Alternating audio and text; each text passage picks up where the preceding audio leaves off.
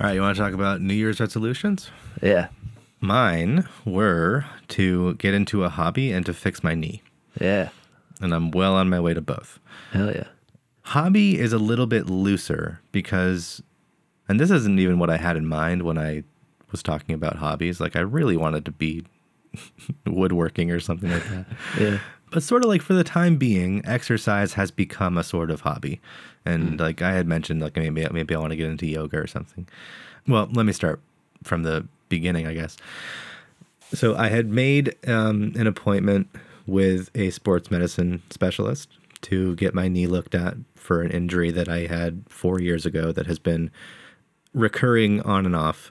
And it turns out that what might have happened, but is unconfirmed because I couldn't get into the doctor for 4 months, is that shortly before playing a show last fall, I was kneeling, getting my guitar out of its case, and in the process of standing up, partially tore a tendon. And it was a tendon that's already weak because that injury first happened 4 years ago. I don't know to what extent, because back then I was just told like, oh yeah, your tendon shifted a little bit because of muscle strain. So how much has been muscle strain, how much has been tearing, and how much has been like damage due to atrophy because I've tried not to use the leg for fear of re-injuring it. It all remains to be seen because I have not been seeing a doctor constantly for every one of these incidents. It's just like a sort of pain that I've gotten used to over time. Yeah.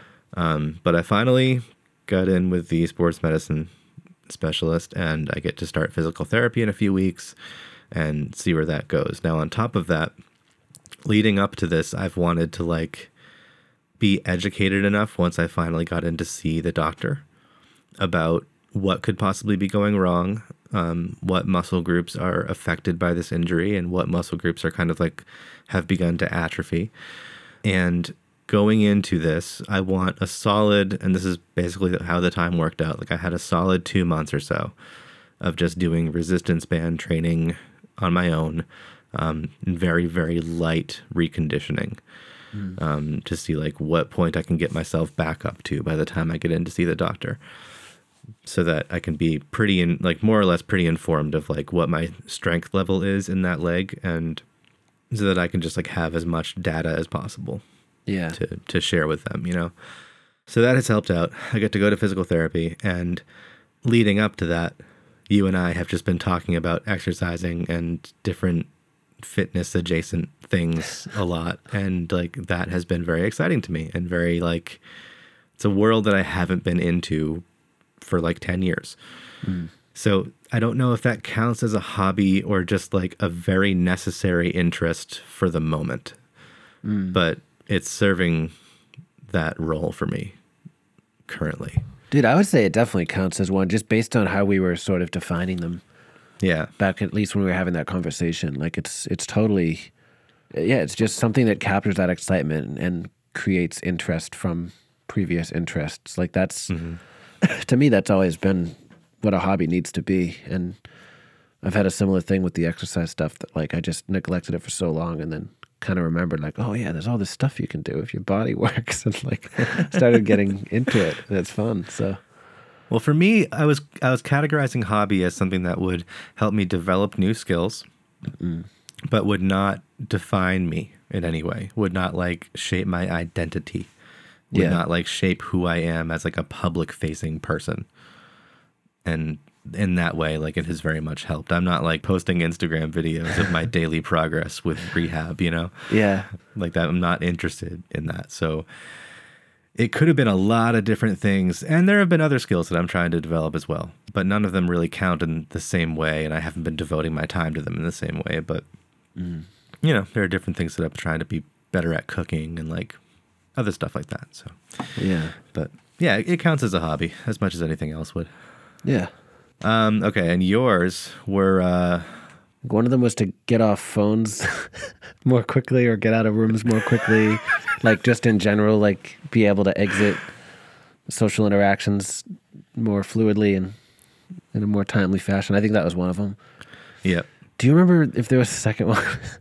Well, the second one was very close. We already talked about this on an episode that we taped but is not out yet, about like acting more deliberately, or like treating the time in your day more deliberately and like with more intentionality. Yes, yeah. Behind like your day-to-day schedule. So there's a whole other episode that's coming out, so we don't have to cover that necessarily, but like there's a whole episode coming out about using habit trackers and keeping track of your daily schedule and agenda and progress and stuff. So I guess that can wait but if you want to touch on that briefly, or like the progress that you felt with either one of those. Well, I mean, that stuff's been going well. I mean, I probably nothing has really changed since we taped that, so we can leave the details to that episode. But yeah, I mean, I think that one's been going okay, and the pivoting out of social interactions and stuff, that is proving to be about as challenging as I expected. Like, it's just a matter of kind of like rewiring some of my responses to those situations, like just understanding that like this doesn't make you a bad person, you know, like you can just leave, that kind of stuff. But I have noticed that by paying attention to that, I do it in more places than in person, or you know, vocal interactions or whatever. Like sometimes it's even emails and texting. It's like I'll take forever to respond to a text or an email. It'll be open and I'll be looking at it, but I just won't like fire it off. And then I know other people who are like extremely like efficient and fast with stuff like that. And I'll send them something and boom, I get something right back. And I know that like they're moved on to their next thing. And I'm looking at my own stuff and I'm like, I have other things. Why the hell am I not moving on to those things? And I'm realizing it's because I feel like I'm going to come off like a dick. You know, if I just send some kind of curt reply or whatever, or if it's too fast, they might think that I didn't pay attention to it or something. And I've realized how many situations that holds me hostage in. And it's been extremely enlightening to sort of catch that. And I will say that I've gotten significantly better with the written stuff. Okay. Like just by seeing it and by catching myself with it. It's allowed me to be a little bit more ruthless with it. And I really enjoy that. But it's still hard, like with more in person or on the phone stuff. I'd say it's a little bit better, but very counterintuitive. You know, I've just never like allowed myself that. So it's been interesting though. I've been more conscious of it since you brought it up, and I've been looking for like where that kind of affects me too.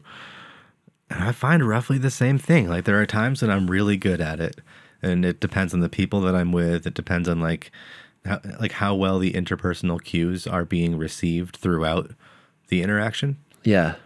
And if like so far everything has been great and like fluid and flawless, then it's going to be easier to leave that room. Yeah. Say goodbye, hang up, whatever.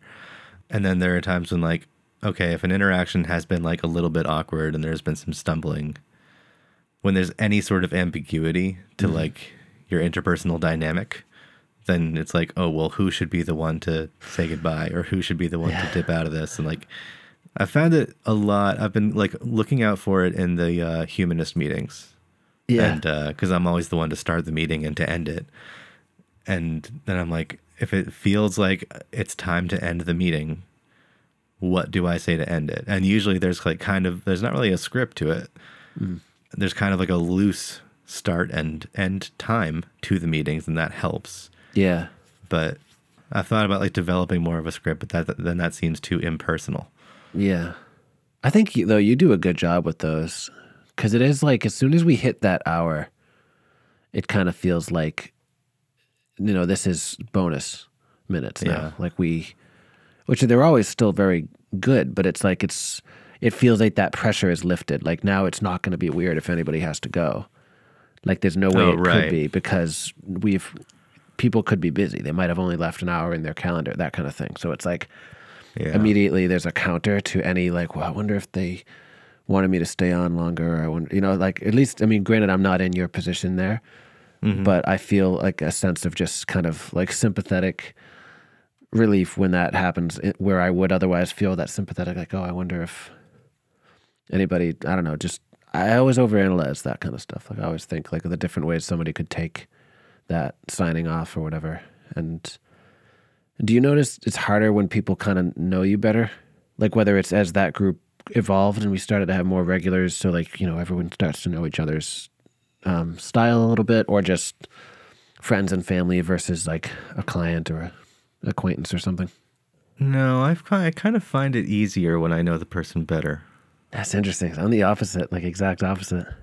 Well, because I know that it won't be that long until I talk to them again, or like they'll be easy for me to access, or I'll be easy for them to access if the conversation isn't done, but just needs to be done for the meantime. Yeah. I'll feel a little bit of anxiety. I don't know if I'd classify it as anxiety, but for the sake of this conversation, sure.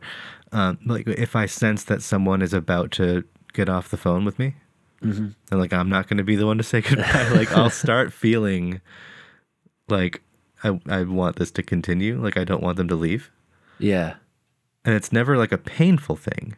Yeah. It's just like if I sense that, like if there's a silence and I sense that somebody is about to say, well, I should hop off the phone, then I'll start feeling like, uh-oh, this is it. This is the farewell.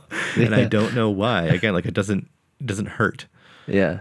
But I think that anxiety is just the anxiety that one like you and I would tend to feel around the awkwardness of saying goodbye. Yeah. And not the impending absence of somebody. Well, that's the whole reason I wanted to work on this kind of thing, because I realized it's literally just social anxiety. I'm not anxious about anything happening or not happening or being there or not being there. It's literally just the script of it. Like, yeah, I just feel so like such a lack of confidence around what the hell you're supposed to do in that moment. And I watch other people do it and I'm like, that feels fine. But if I say those words, it feels mean or it feels forced. It's like the verbal equivalent of like resting bitch face. I feel like I get that sometimes. Yeah. Like, okay, I noticed this on the phone with you the other night.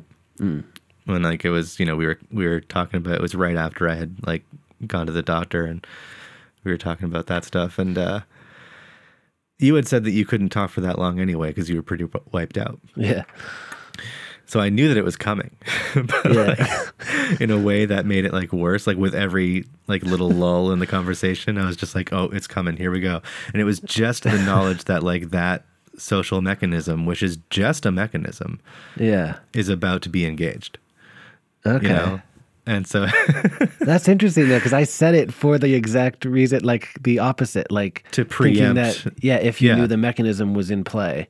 That if that trap snapped shut at any time, it wouldn't seem rude. Oh, you're fucking you broken, did not dude. Anticipate the workings of my brain. No. So you want me to do it more like mice and men style, like look off into that sunset and then conversation over, bam. Maybe, but what I was also noticing, and I don't know how often I do this, maybe you can tell me how often I do this, but if I get off the phone and I have like a few things, like we always kind of have some things that are in progress, like that will require some updates later, whether it's just things that we want to talk about or people that we're booking for the podcast or like things that we're working on. So at the end of that conversation, I noticed myself going like, okay, this and this and this. Like, I'll let you know about this. I'll let you know about this. We'll touch base on blah, blah, blah. I was like, I wonder how often I do that. Well, like just to sum it up almost? To sum it up or to like deliberately put a pin in something. Like, this may be over for now, but we have shit to address later. Yeah. You know what I mean? Like, I have heard you do that a bunch. I don't think you do it excessively. Like it's not every conversation. I definitely do it habitually. I don't know if I do it every conversation, but like I also don't worry about it being excessive. I'm just wondering, like, is it that much of a habit? Oh. And why might it be a habit? I don't know, but I mean, it is effective, like, when it happens, because it is kind of just a good way of, like, it's generally going to be a break in whatever tone the conversation has been. Yeah. Unless it's been purely technical or, purely logistical or something like that the entire time. It's going to be a departure. And then it's just that reassurance that no matter how this ends, we have to talk again because we have these things coming up. You know, like it's like we have a thing on Wednesday, so like even if you pissed me off right now, it'll be fine then. I don't know, like it sounds weird to like put such a fine point on it, but it's almost, I don't know if it highlights the absurdity of that anxiety quickly or if it just reminds you that no matter how poignant it might feel, it's temporary. Yeah. But for me, it does something like that. And it's not quite that like thought out. Like it's not so much of a roller coaster. It's just more of like, oh yeah, okay, we're going to talk again in 4 days. But yeah, it just reminds me that like I probably wasn't rude right then. Okay, well that's good. I mean, it might also be like a demonstrating value thing. Like it could be, I'm assuring you that I will remember to pick up where we left off. I'm assuring you that I will remember to do the things that I've been tasked with, you know? We should end all of our conversations with sentences like just very heartfelt, very solemn sentences like that. People will think we've become monks or something, dude. We'll end every single podcast with, I assure you this isn't over. Yeah. That's what the listener wants. No, but so one of the things that we had talked about to maybe address the social mechanisms that we're talking about is like, maybe going forward, like especially with topics that you're more interested in, that like you would lead the way more so than I would lead the way in our recording sessions. And, you know, I find that like, since I'm the more experienced interviewer, I kind of fell into that role, but it's not something that we ever really talked about. Yeah. So I had suggested to you a while back, like if you are trying to kind of finely tune your conversational cues, what might be a good strategy is if going forward on the podcast, you were to lead the way on more of them. And that way, like you're in charge of the start of the conversation and where it ends. And even if you fumble, I'm going to be the one editing it. So I'll make you look good anyway. Yeah. No, I think it's a great idea. Like I cannot overstate how far out of my comfort zone that is. Yeah. But it's in a good way. Like I think it is something that like I really do want to get good at, and I have virtually no experience with. So it's like it'd be really interesting. I don't know what'll happen. I don't know if it'll be like super organic at first, but I mean, it has been kind of cool to like even just to get to know you more over conversations that have happened on mic. Like we met off mic, obviously, but I mean, like before we really got to know each other, like we had more conversations on mic than off, like at least through like Friday Night Folks. So like, that's true. It's been kind of interesting to watch your style and like learn stuff, but also then kind of see like, okay, like now I see why he's doing this, or I see where this would come from. So it's interesting to me to see like, can I implement any of that shit? Because I have no idea if I can, but it'll be a cool challenge. Well, I don't know if you remember this, but, and I mean, this is not to say that it's easy every time, but you very much did exactly what we're talking about when we recorded our episode with Devry, which isn't out yet, but like you very much took the captain's chair. And that one is funny too. I think about that sometimes with this. Like, I feel like if we could do that one again, now I know what I'm supposed to do there. For some reason, something caught me off guard about it, and I just never got back on balanced footing. But like when it's a thought experiment, for some reason that I can at least see the outline of what I'm supposed to be doing. Because you just have to be annoying. Like, you know, you just have to kind of constantly be asking, hey, but what about this? What about this? Yep. And like, love that. Yeah, that's the shit. I can do that. Yeah. So, yeah. So welcome to that feeling. That's my least favorite thing. It's like regretting how you structured an interview or like not bringing up things that you wanted to bring up and but we'll get through it together. We'll do it. Yeah. Yeah. I look forward to it. Yeah. And also I've told you like if you know, I've been checking in with you every once in a while about like whether you wanted to have more of a leadership role, not a leadership role, but like a co-host role in our Thursday night discussion group. So if you do ever want to be like, hey, here's a topic that we're doing and lead the way into that, then. No, I'm definitely down. Even, I mean, those would even be a totally different dynamic too, because it's sort of more, it just becomes more of a roundtable so quickly. Right. Yeah. Which is interesting. Like it's very similar to this, but it's also it just kind of, it diffuses much more immediately, which is interesting. So yeah, that'd be fun. It's equally nerve-wracking, but equally good, I would say. Like it's, Yeah. because a big part of it for me is just the way that I listen.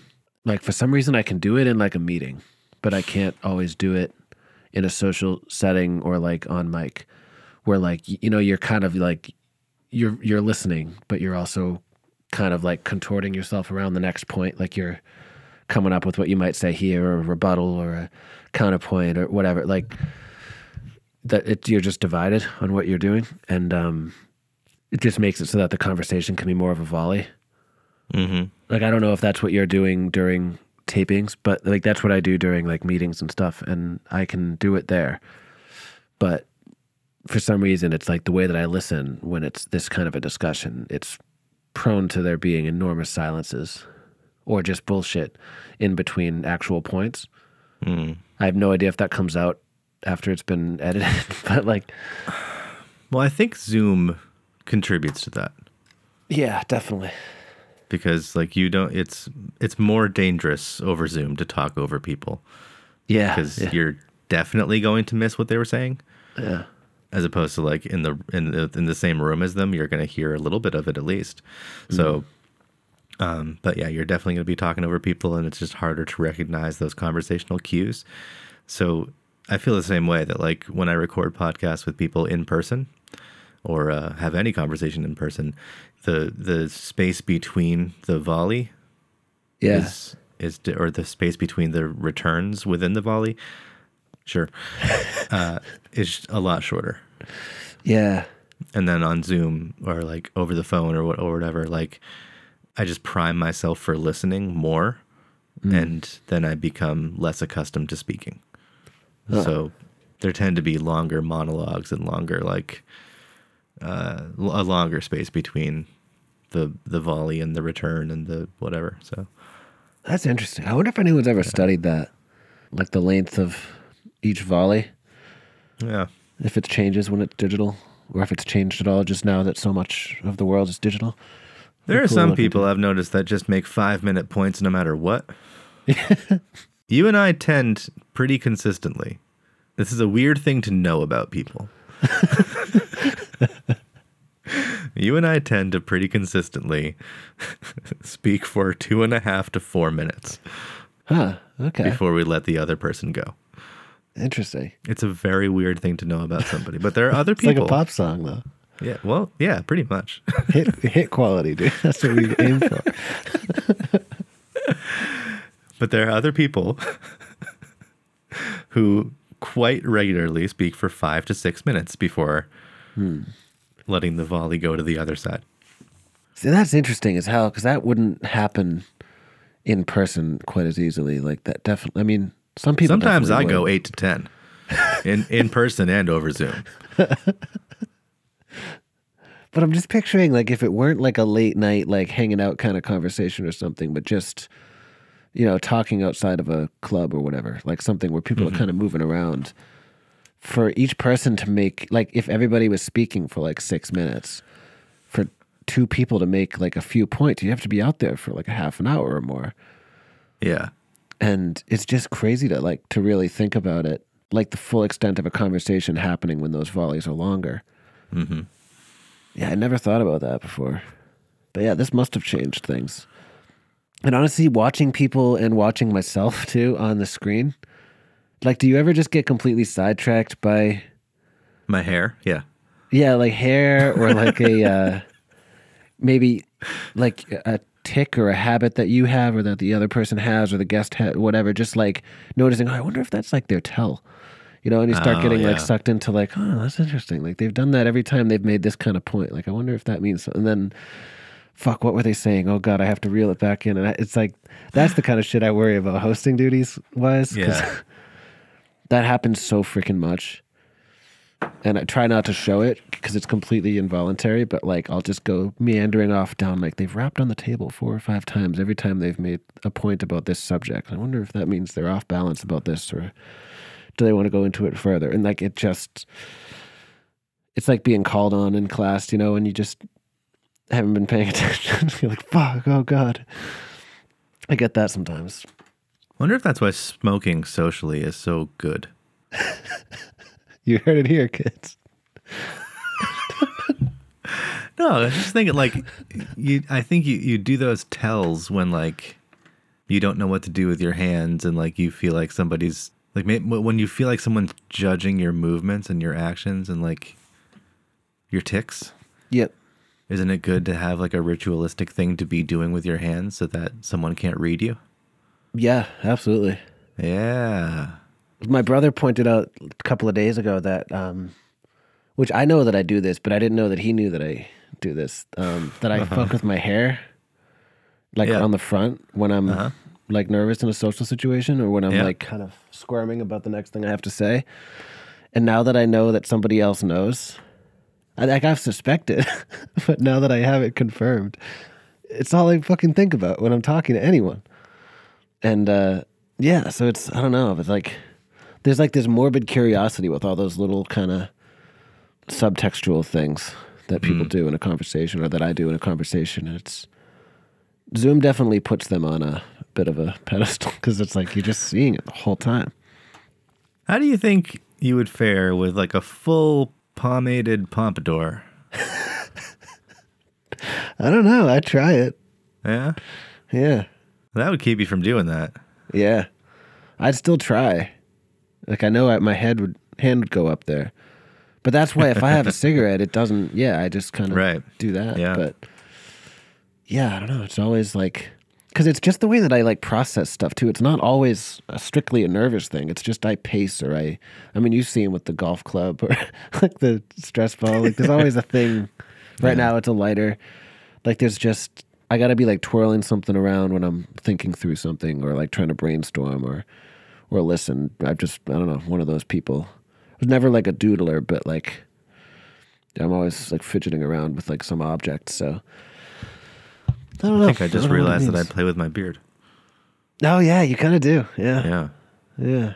Yeah. I scratch my beard and I cover my mouth. Huh. Okay. Well, we both have things. I mean, everyone kind of does, and that's why it's so interesting to me. It's not a judgment thing. It's just kind of a like, oh, that's cool. Like that's theirs. Like, you just pick up on stuff after a while, and I don't try to. That's the thing that always like derails me when it's like a more directed conversation. Yeah. It's just like it's there, and I'm like, oh, cool, okay, and I start following that. I'm like, nope, no, this is not what we're talking about. So I don't know. We'll see. We'll reel that shit in and get this all down.